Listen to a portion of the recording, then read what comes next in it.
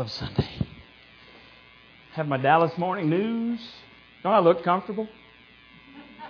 I am comfortable. My kids hate the Dallas Morning News. They say, Daddy, are you reading the long paper? Because Palestine takes like 10 seconds. And they hate Sundays because Sundays I get my long paper. And that's what I do in the afternoon. That's how I relax. My kids cannot understand that.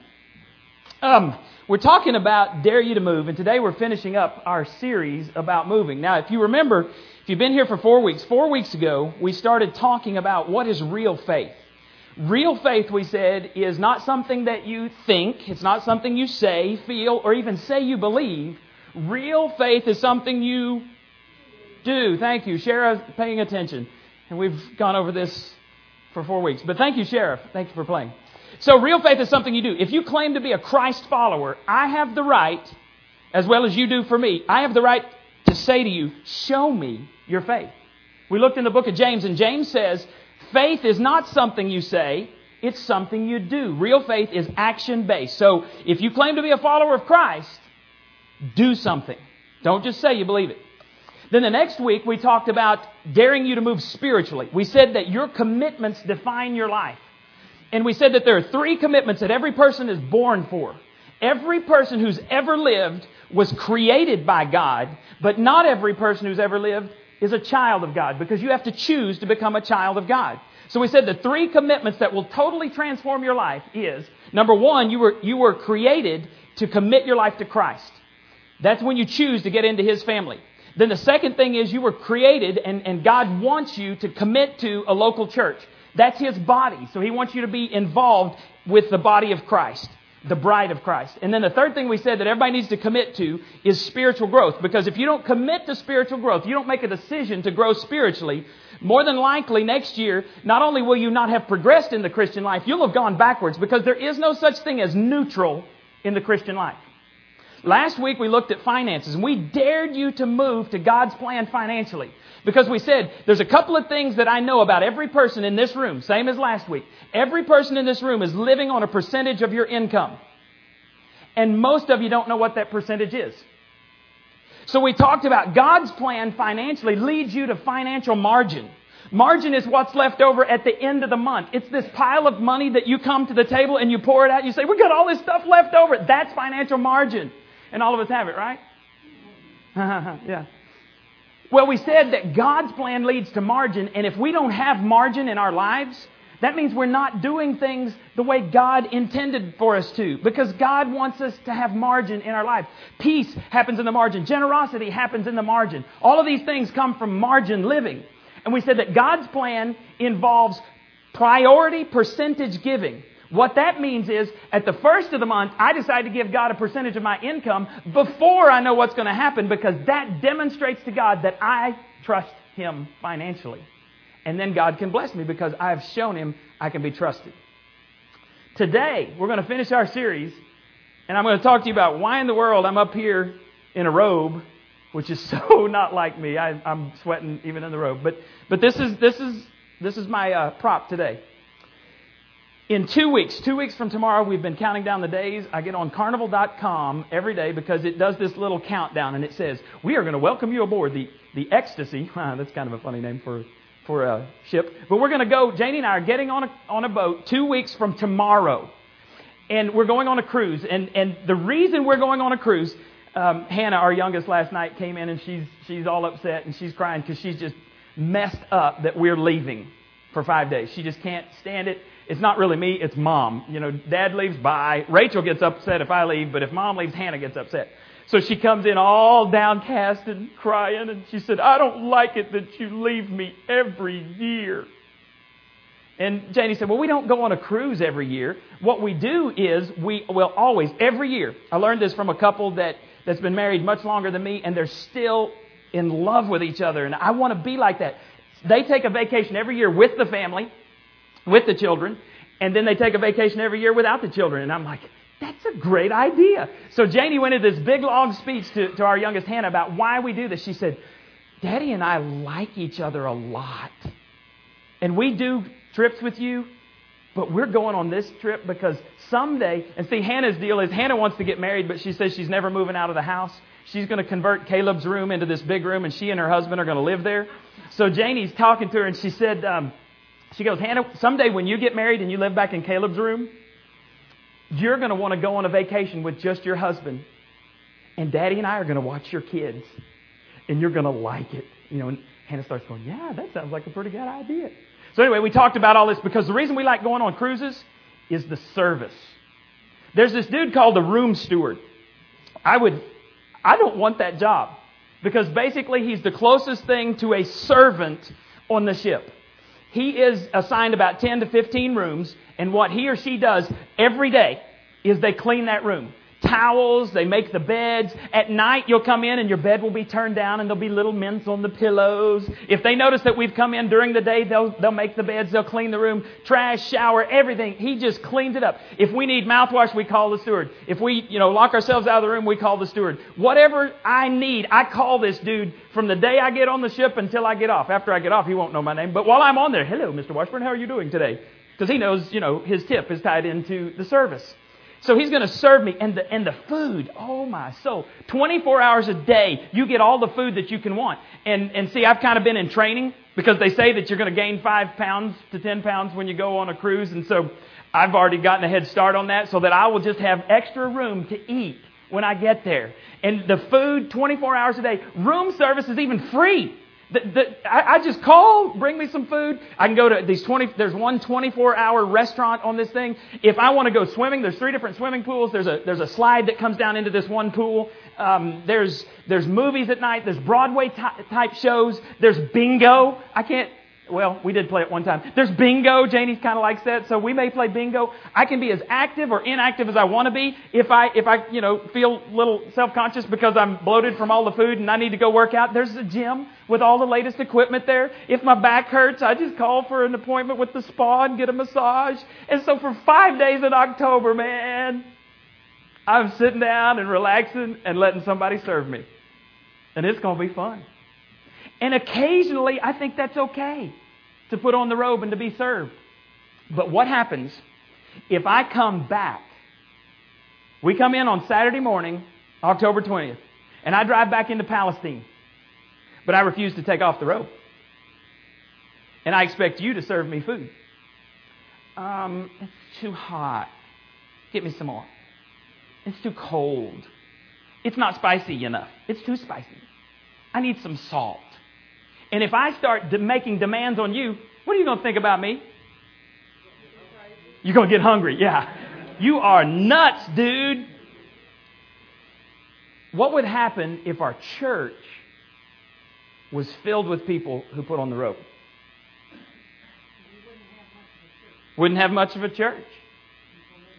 People wouldn't want to come. People would not like us. Because, see, in the Christian life, there's a huge difference between service or serve us.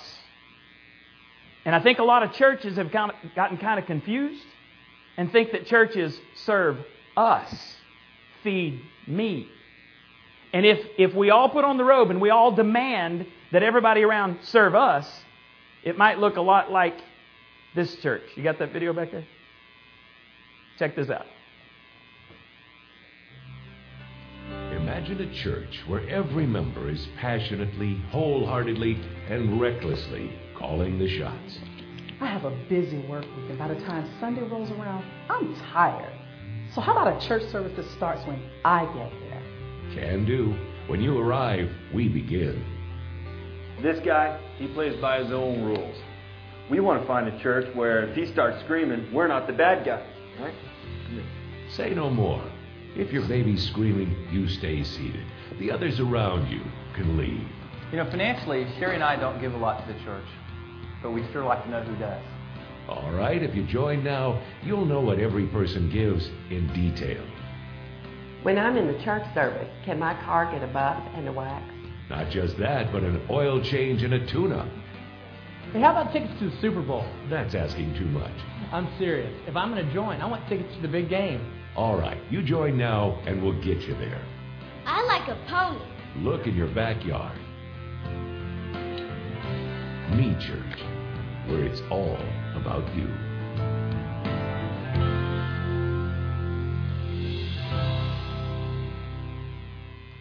Me church. Now, we kind of giggle at that and we think that maybe is a little bit over the top, but that mindset is not new. Jesus dealt with it when He walked the earth. And if you have your Bibles, you might want to follow along with this story in Matthew chapter 18. The disciples were these group of fishermen who were hard workers, great guys, but they never seemed to get it. Jesus had to teach stuff over and over and over again. And I want you to see what's going on here in Matthew chapter 18, verse 1. About that time, the disciples came to Jesus and asked, "Which of us is the greatest in the kingdom of heaven?"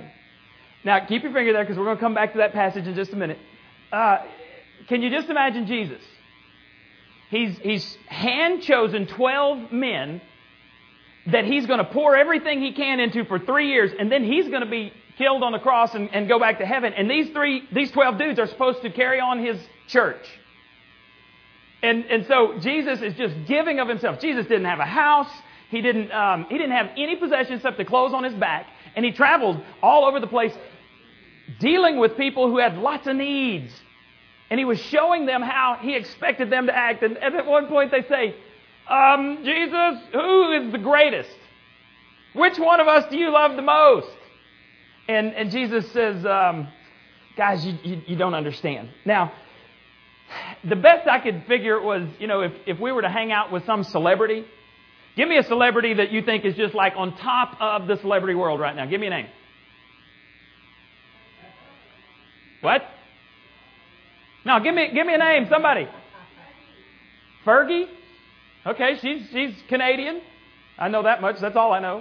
The only reason I know that is because she did a song about Steve Nash, who plays basketball. Matthew McConaughey. Yeah, y'all both think he's good looking, don't you? Yeah, I know. I've heard that before. Matthew McConaughey, or let's say Brad Pitt or Angelina Jolie. Let's say that you or I, one of us knows them. We're part of their posse. What does that entitle you? You get to go wherever they go. Get to hang out with them. Tell them how great they are. You get to go and hang out with them. That's what the disciples thought about Jesus. Because when Jesus came to earth, He came with 2 roles. First role was the Son of God. The Bible calls Him the King of Kings. By definition, King of Kings means, is there anyone above Him? No, King of Kings means He's number one. And the disciples thought, sweet, we get to put on the robe. We get to be part of His royal posse. He's the King of Kings. We're the Prince of Princes. Or formerly known as Prince. I don't know, something like that. We get to hang out with Jesus. But here's the deal. Jesus came and He fulfilled a second role. You know what it was? Humble servant. And that's the role He expects all of His followers to play. See, we can't be the King of Kings. There's one of those. And Jesus never intended for us to fulfill that role. But what He spent His whole life on earth, He said, I came to serve, not to be served, and to give my life a ransom for many. In Philippians, it says that your attitude should be the same as that of Christ Jesus, who, though He was equal with God, did not consider equality with God something to be grasped, but He gave that up and He became humble. He became like a servant and took on the form of a man and became obedient even to death on a cross. Our attitude is supposed to be like that. And we don't like that. Now, a non-serving Christian is a contradiction in terms. Jesus expects us all to be servants. So when His followers said, which one's the greatest? Look what He says in Matthew chapter 18, verses 2 through 4. Jesus called a small child over to Him and put the child among them. Then He said, I assure you, unless you turn from your sins and become as little children, you will never get into the kingdom of heaven. Therefore, anyone who becomes as humble as this little child is the greatest in the kingdom of heaven. Now, I want you to get this distinction. Jesus never said that we're to become childish. He said we're to become childlike. Humble, faithful, obedience like a child. So Jesus got this object lesson, brought this child up, and He says, unless you become humble like this child, you will never enter the kingdom of God. Now, the greatest in the kingdom, according to Jesus, would never be the ones who wore the robe. The greatest in the kingdom of God are those who put a towel over their arm and they say, how can I serve you? What can I do for you? That's called great in the kingdom of God. Now, our world has this mindset that it's prestige, power, it's position, and possessions. And the problem is that mindset has crept into the church. And people in the church think that if you have power, possessions, prestige, that you have arrived. But according to Jesus, according to God, to be great in the kingdom of God, you've got to serve. So what God does, He looks at how many people you serve. And that's great in His eyes. Not how many people serve you. So if you want to know if you are great in the kingdom of God, look around and see how many people you're serving. And if it's none, then maybe it's time for you to start serving. See, the heroes in our church are downstairs right now. The heroes are in the children's area, changing dirty diapers, wiping snotty noses, taking kids who are being potty trained to the bathroom when they have mistakes, changing clothes. They are teaching our kids the love of Christ. They're talking about Bible stories. They're teaching them songs. Those people are the heroes so that you can come up here and you don't have to deal with any of that. They are serving you by taking care of your kids downstairs. And they are our heroes. I remember when my kids were 4 and we were in a church and we had to bring the kids into church because that was the time that kids had to learn to sit still and be quiet. And I always thought that was kind of ironic that we wanted our kids to come in and all we're doing is thumping them and telling them to shut up and listen, learn about the love of Jesus, dadgummit. That makes no sense to me. So when we started our church, we said we are going to have the best children's program possible. And we're going to serve adults by taking care of their children and designing something just for them. I wonder if you know how much service goes on to present a service, a worship time every week here at New Life. When you come, you get out of your car and there's someone in the parking lot. Rain or shine, hot or cold, they're out there. And you know, the reason they're there is because we believe worship begins in the parking lot. We want somebody to shake your hand, encourage you. If you don't know where to go, give you directions. We want somebody out there all the time. That is a priority of ours. And so someone has to give up their time to do that. And you come in, somebody's down at the bottom. They open the door for you. If you have kids, you go to the security area and you check them in. Somebody has to be there to man that. And the reason we do that is we value your kids and we stamp your hand. And by the way, if we stamp your hand, you can get your kids. If we don't stamp your hand, you can't get your kids. I don't even go get my kids because I'm not stamped. I'm usually here before the stampers get here. And so I don't even go get my kids. I'm not going to violate the rules because we've had situations where parents are divorced and one may come and one may not. And we've actually had situations where custody was given to one and another one wanted to come get custody. We just can't go there. So we stamp hands to value you. You bring the child, you get the child. If you're divorced and both of you come here and one of them brought the child, our rule is whoever brings the kid gets stamped and then you pick them up. Make sense? Because we just got to protect those kids. We value you. We serve you in that way. And then if you drop your kids off, in that classroom, there have been hours of preparations made. Sets have been built. Bible studies have been studied. There are, one morning I went by, Sunday morning, actually I think it was last week, I went by to drop something off to Alex, last minute thing I needed him to do. And his wife, at 8 o'clock in the morning, before she put on any makeup or anything, I'll get in trouble for this, she's outside clipping, she's harvesting stuff off of the trees. And I told my son, I said, look, there's Miss Danielle, she's harvesting this morning. He said, he teaches down there, by the way. My 12-year-old teaches in that class once a month. And he said, he goes, well, she's just getting something for her class. And sure enough, that's what she was doing. She was out there getting stuff, preparing for the class. And when he teaches down there, she sends on my email, I get an email with this printout of stuff that my son is supposed to go over so that he can lead small groups. So there's preparation time that's gone on before your kids ever get there. And they do it week after week to serve you because they know that it's important. And then if you come upstairs, there's coffee and sometimes there's donuts. There's different things up here. And, you know, although we follow Christ, I've never met anybody in this day and age that could manufacture donuts and coffee, you know, just at a word. God spoke, you know, let there be light, and there was light. Well, we've tried that with donuts and it doesn't work. So somebody had to go get them. Somebody has to prepare the coffee. Somebody had to go buy the coffee. Somebody had to get the cups. Somebody had to get the plates. Buy all of that stuff. This place has been cleaned. All of this stuff happens. And then if you enjoy the worship, even if you don't, they've still been here for a couple of hours worshiping and practicing before you ever get here so that by some possibility God might move in your life. And we like music that has a beat so that maybe you'll have fun with that. And we want people to leave going, man, I didn't know you could have cool music in church. We want people to leave going, dude, that was good. And then if by some stretch of the imagination you get something out of the message, it has to be the grace of God. Not my power, because I can't persuade anybody. I'm not that smart. Hang out with me for 10 minutes after church. You'll know I'm not that smart. So if I ever say anything and you go, wow, that's deep, it has to come from God.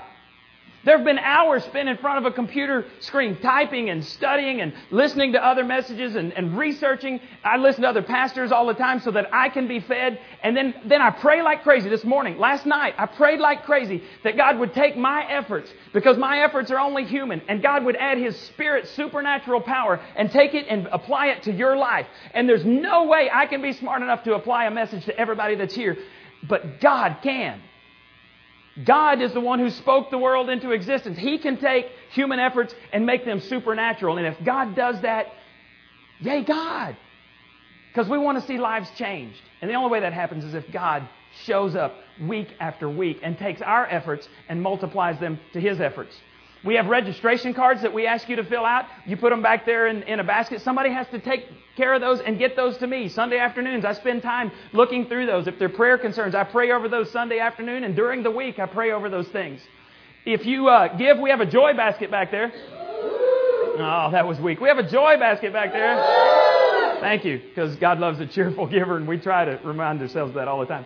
We have a joy basket back there, and somebody has to take that. If you put cash or you write a check, somebody has to collect that and write it down on this sheet of paper so that we have a record. And then somebody else has to put that into the computer so that at the end of the year you get this wonderful little contribution statement so you know how much you've given to God, because you can take that directly off your taxes. Thank you, government, for that one thing, that one small favor. You can take that off the money that you've given the church. That's a great deal. But somebody has to serve. And then at the end of the services, our sound guys and our computer guys, they're back there and they take CDs and they make a CD of the message for every worker downstairs. So that's 10 to 12, maybe 15 at a time they have to make, and go down there and they hand them out. You'll see them running around handing things out so that the people down there can hear them. The trash is taken out after our services. I mean, there's all kinds of stuff that goes on. We turn on projectors. Somebody typed the words on the screen so that you could read it. There's all kinds of service for you so that we can tear down walls and make it as easy as possible for you to encounter God on a Sunday morning.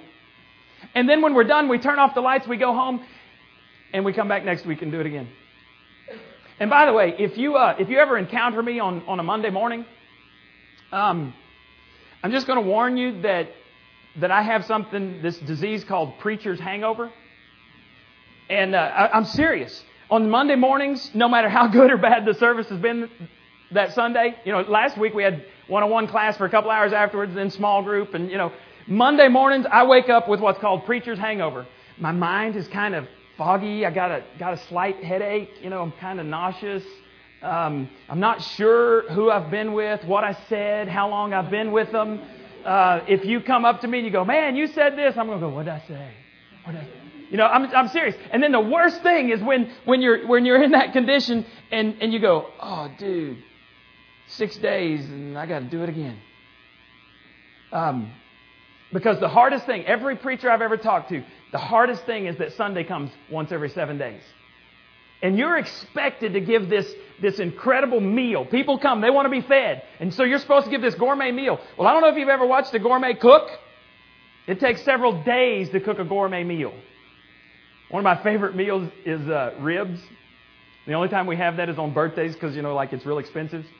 And Janie starts a couple of days ahead of time getting those ribs ready so that, when you bite into them, it just melts in your mouth. That's good stuff. Sorry. Get off on that. Now, Jesus reserved some of His harshest criticism for people who should have known that service, not serve us, service is what should mark followers of God. And these folks were the religious leaders, and they should have known better because From the time they were young boys in the Jewish culture were taught the Scriptures. They would roll them out on their parchment paper, on their scrolls, and not only would they hear the words over and over, it was expected by the time they were 12, 13, by the time they go through their bar mitzvah, that they would have most of the Old Testament memorized. Not just know how it flows, memorized. They could give you stuff backwards and forwards, and the best of the best of the best would continue on after they reached age 13, and they would become the religious leaders. They're called scribes and Pharisees, and it was their job to teach everyone else what God's Word said. So these guys knew God's Word backwards and forwards, and Jesus reserved some of His harshest criticism for them because they knew God's Word, but they didn't do God's Word. Remember we said real faith is something you do? Look what Jesus had to say for them. If you are still have your Bibles open, go over just a couple of chapters to Matthew 23. We'll start in verse 2. Jesus is talking. He says, the teachers of religious law and the Pharisees are the official interpreters of the Scriptures. So he's saying it's their job to tell you what the Bible says. So practice and obey whatever they say to you. That part's good, but look at this next phrase. But don't follow their example. Have you ever said to your kids, don't do as I do, do as I say? That was the religious leaders. Look what Jesus says. He continues. For they don't practice what they teach. They crush you with impossible religious demands and never lift a finger to help ease the burden. Ow. Where Jesus said this was right in front of the religious leaders. He never backed down from them. He was always picking a fight with them because they should have known better. Because God has always had this soft spot in His heart for the underdog. One of my favorite chapters in the whole Bible is Psalm chapter 34. And, I'm just going to read you a couple of things from it. And you may have heard me say this to you. If you ever have trouble, I'm going to share some of these verses with you. It says, taste and see that the Lord is good. Oh, the joys of those who trust Him. It says, if you'll just try God, you'll find out some incredible things. But this whole chapter says things, for the angel of the Lord guards those. Another translation says, encamps around those who fear Him. God's angel encamps around those who fear Him. And then it says, and He rescues them. You ever needed to be rescued? Ever felt helpless? There's another one down here, 34:18. It says, the Lord is close to the brokenhearted. Have you ever been brokenhearted? Brokenhearted people have a special place in God's economy. And look what it says, or listen to what it says. The Lord is close to the brokenhearted, and He saves those who are crushed in spirit. Ever been crushed? I have. I've had everything dear to me ripped out from under me. And I remember laying on my bed at night, this was long before I was married, and I remember crying out to God. It was so bad that I started writing a journal, and I started saying, God, this stinks. And my prayers to God sounded a lot like some of the Psalms. Oh, God, how long are you going to forsake me forever? And I look back now, and I see that was one of the most intense times of spiritual growth in my life. And that's when I learned this chapter, Psalm 34. The Lord is near to the brokenhearted, and He saves those who are crushed in spirit.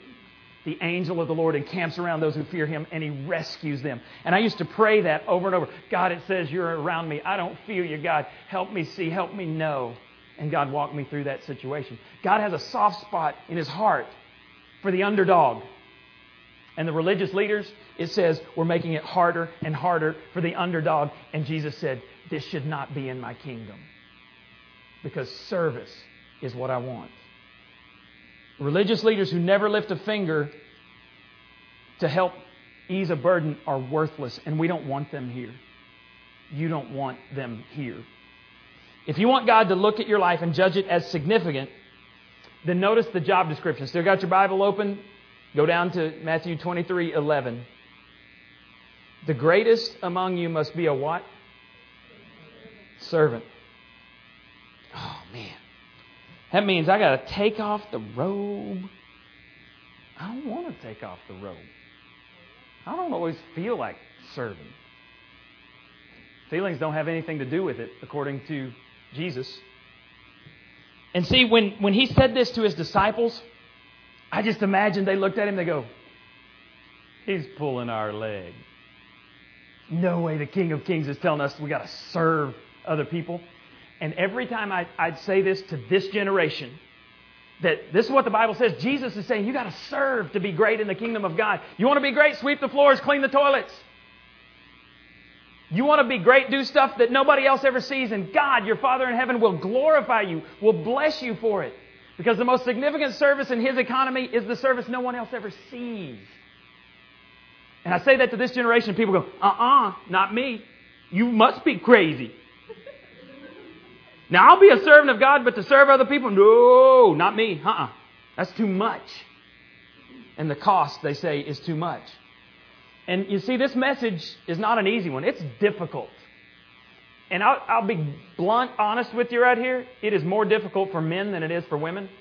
Did you know that surveys indicate that women are 3 times more likely to give, volunteer, serve than men? You ever wondered why? It's because they're better people than us. I mean, let's just be honest. But ladies, don't get too cocky, because we'll just go back to Eve and her little slip-up that got us in this mess in the first place. Next time, guys, I'll preach a message on how to handle the remote control, and all the guys can puff up their chest and say, I'm king of my TV. Okay, we'll come back to that later. But as Christians, Jesus calls you and me to be different. And He says, you're the light of the world. Now, if you don't hear anything else, check this out. You got to pay attention. You got to hear this. If you're not serving, Jesus said you're the light of the world. The world is dark, and darkness does what darkness does, and that's just part of the deal. He says you're the light of the world. And if you're not serving, your light is dim. Jesus said, when He said you're the light of the world, He said a city set on a hill. You don't hide that. You set it on the hill for everyone to see. And Jesus says you are like a city set on the side of a hill for everyone to see. And if you're not serving, you got some dim wattage. And Jesus says, you want to be great? Serve, and I'll supernaturally increase your wattage. And people will see that. You want to know one of the most significant people in this church is my wife. She serves. She hates getting up on stage. She wants to be behind the scenes. And she has literally touched the lives of people through serving them. There are people that come to this church today because my wife, who would never get up here and preach a sermon, sing, she'll serve behind the scenes, and she'll melt the hardest heart because she loves people. Serving is significant, and God makes you brighter when you serve. It's time, if we're going to be the church that God wants us to be, if you're going to be the Christian that God wants you to be, it's time to drape that towel over your arm and to serve someone else. That's where you achieve significance. Now, like Alex said, when we don't want you to serve all the time because you'll wither and die. But if all you do is put on a robe and you say, feed me, feed me, feed me, if that's all you do, you'll wither and die. And there's this little verse I want to kind of close today with in Proverbs. Proverbs is just this collection of really cool sayings, great sayings written by the wisest man who ever lived. And look what Proverbs 11:17 says. Your own soul is nourished when you are kind. And then the opposite of that. It is destroyed when you're cruel. Have you ever wondered why your soul is dry? Could it be that you're not serving anybody? A kind deed left undone destroys your soul. Sometimes the most significant thing that's happened in my life as a pastor happens when my schedule is actually interrupted, when I don't know something's going to happen, and when I choose to have the right attitude. Janie and I fall into bed exhausted at night, and when we pray, we thank God for interrupting our plans and allowing us to serve someone, because this peace that I've not found anywhere else in the world, and I've tried things the world has to offer. It doesn't come through possessions. It doesn't come through alcohol, drugs, all that. The peace that comes to me in my soul is when I have served somebody when it was inconvenient. And I watched God do some stuff, and we fall into bed and we say, God, thank you for realizing that we are just self-absorbed dipsticks, and you use us anyway. You used us to make a difference in someone's life, and there is this nourishment in my soul, I sleep sweeter that night than any other time in the weeks or months of my life. And it's just because we chose to serve. How long has it been since your soul was nourished by selflessly giving something to another human being? Well, that's too long. I remember that old Wolf brand chili. How long has it been since you've had a bowl of Wolf brand chili? Well, that's too long. Okay, I am way old because 90% of you don't even know what Wolf brand chili is. It's not any good, but anyway. It is detrimental to your soul to always wear a robe, because here's what's going to happen. If you wear a robe, I've seen it. Been in churches, been a minister now for 24 years. 19 as a youth minister, 5 years here as pastor. People who wear the robe become judgmental, critical, cynical, and just flat out difficult to be around because they know it all. And quite honestly, the people in my experience who have said, I need more, let's go deeper, your messages are too shallow, I need more Bible study, I need more. Most of those people, well, actually I can say all of those people, aren't doing half of what the Bible says to do. More knowledge is not what they need. More action-based faith is what they need. It's what our church needs. And so you'll become so judgmental that you'll begin to pull other people down. And what will eventually happen is you'll leave the church or everyone will wish you did. But the opposite is also true. If all you ever do is serve and you're never refreshed, because the Bible says we're supposed to have a Sabbath day of rest where we relax and are refreshed and worship God, where somebody pours into our lives. I listen to other preachers so that I can be refreshed and renewed. Every year, every summer, I have a summer study break where I don't preach. And the whole purpose of that is so I can be renewed and plan for the fall. And we have some guys that preach, and it's great. It is incredible to come up here and not have responsibilities 2 or 3 times a year. I mean, when my wife comes, she was up here last week. She was wearing the robe last week so she could be filled. Today she's back downstairs with the toddlers. And she'll be there for probably 4 weeks. We try to get everybody to take a break. But the problem is we don't have enough folks who are willing to serve. 1 Sunday a month. Because if all you do is serve, you're going to be judgmental and cynical, and you're going to start pulling everybody around you down, and you're either going to leave the church because you're burned out, or everybody's going to wish you would. You see the tension there? There is a balance between the robe and the towel. Now, you remember when you were a kid? Y'all ever play King of the Mountain? Hello? Yes. Oh, thank you. Thanks for playing. King of the Mountain. Come on. Now, I can't sit down, and I can't turn my back. It is exhausting when you're trying to be King of the Mountain. Because what do? You fight and you claw and you try to get on top of that mountain, but don't you dare relax. Because somebody will take you down. Too many churches that I've been in, too many people put on the robe and play King of the Mountain. Let me tell you what you need to do. Let me tell you what God told me that you need to do. The quest for power is childish. The choice to serve demonstrates maturity.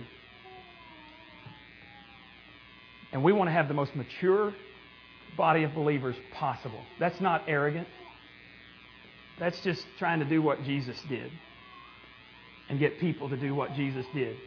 Because your soul will be nourished when you serve another human being. Serve somebody who can't serve you back. And then notice how you feel when you lay your head on the pillow that night. Let's finish this. What is necessary to put a towel over your arm? Serving is this is on your listening guide. Not thinking less of ourselves, but thinking of ourselves less. God doesn't say you're supposed to poor mouth yourself. If somebody gives you a compliment, learn to just say thank you in a gracious manner. Don't go, oh no, this whole thing, this is nothing. That's actually false humility, which is really pride in disguise. Just say thank you. But if you want to grow as a Christian, don't put yourself down. Just don't think of yourself. Focus on others. And I quoted this to you. This is a different translation. Philippians 2:4. Forget yourselves long enough to lend a helping hand. Stop focusing on your own needs. And when you do that, you can see the needs of others. Because needy people are everywhere. We just don't see them because we're self-absorbed. Second thing is, serving is comparing ourselves to Christ and not our neighbors.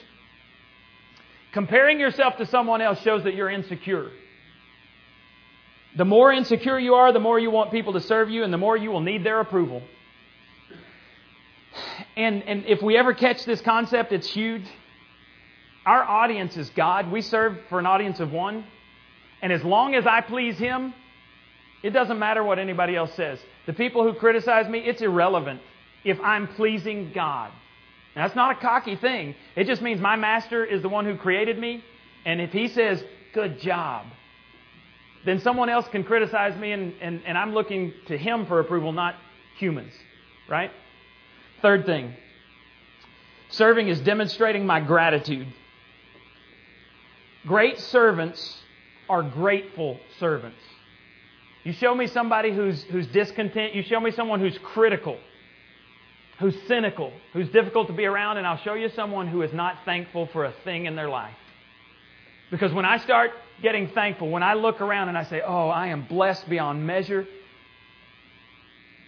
I don't criticize you. And when I look at the cross, and I do this often, if I ever start getting kind of cocky, I look at the cross and I see what Jesus went through and I see the blood that was coming down. And I say, oh God, forgive me because I put you there. My sins put you on the cross. And the Bible says that we are to forgive one another as Christ has forgiven us. Did I deserve to be forgiven? No. Do you deserve to be forgiven? Probably not, but that's not even the issue. I am grateful to God, and I do things because Jesus died on the cross. That's why I serve. Would you take your registration cards and fill those out? And on the back, we have some very simple ways that you can serve if you want to serve. We always need greeters. Children's ministry, and if you're interested in that, we will. If you put a check mark there, somebody from the children's ministry will contact you, and they won't wear you out. I mean, really, we look for about once a month where we try to get folks to go down and serve. My son is down there today because he had to fill in for somebody. Usually once a month, and we actually did a deal years ago. Can you serve like a sixth grader? You know, kind of. Are you smarter than a fifth grader? That was kind of fun because my sixth grader serves and loves it. And I'm willing to say he gets more out of that than he gets out of my sermons. New building, we're going to be moving in. And let me just give you a quick update. We are purchasing the skating rink. We still have one more piece of paper that we have to get into the bank. They're doing the title search now. We are scheduled to close on October 15th. But we're not sure if that's going to happen on October 15th. Not a big deal. All of the financing is going to come through. And we will be, as soon as we can get in there, as soon as we close, we will get in that day and begin working on it. But we're not sure what that day is yet. So next week we'll have a sign-up sheet in the back. And what we're going to ask you to do is write down times, days and times that you could be there. Because we've got, best case scenario, we're in there by Christmas.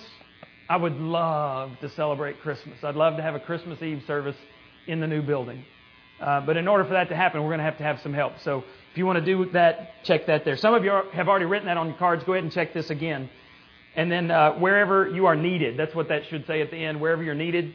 If you just want to serve somewhere, put that down and we'll get in contact with you. Now, we are going to pray and then we're going to have our baptism service. And we like for everybody to stay. It'll be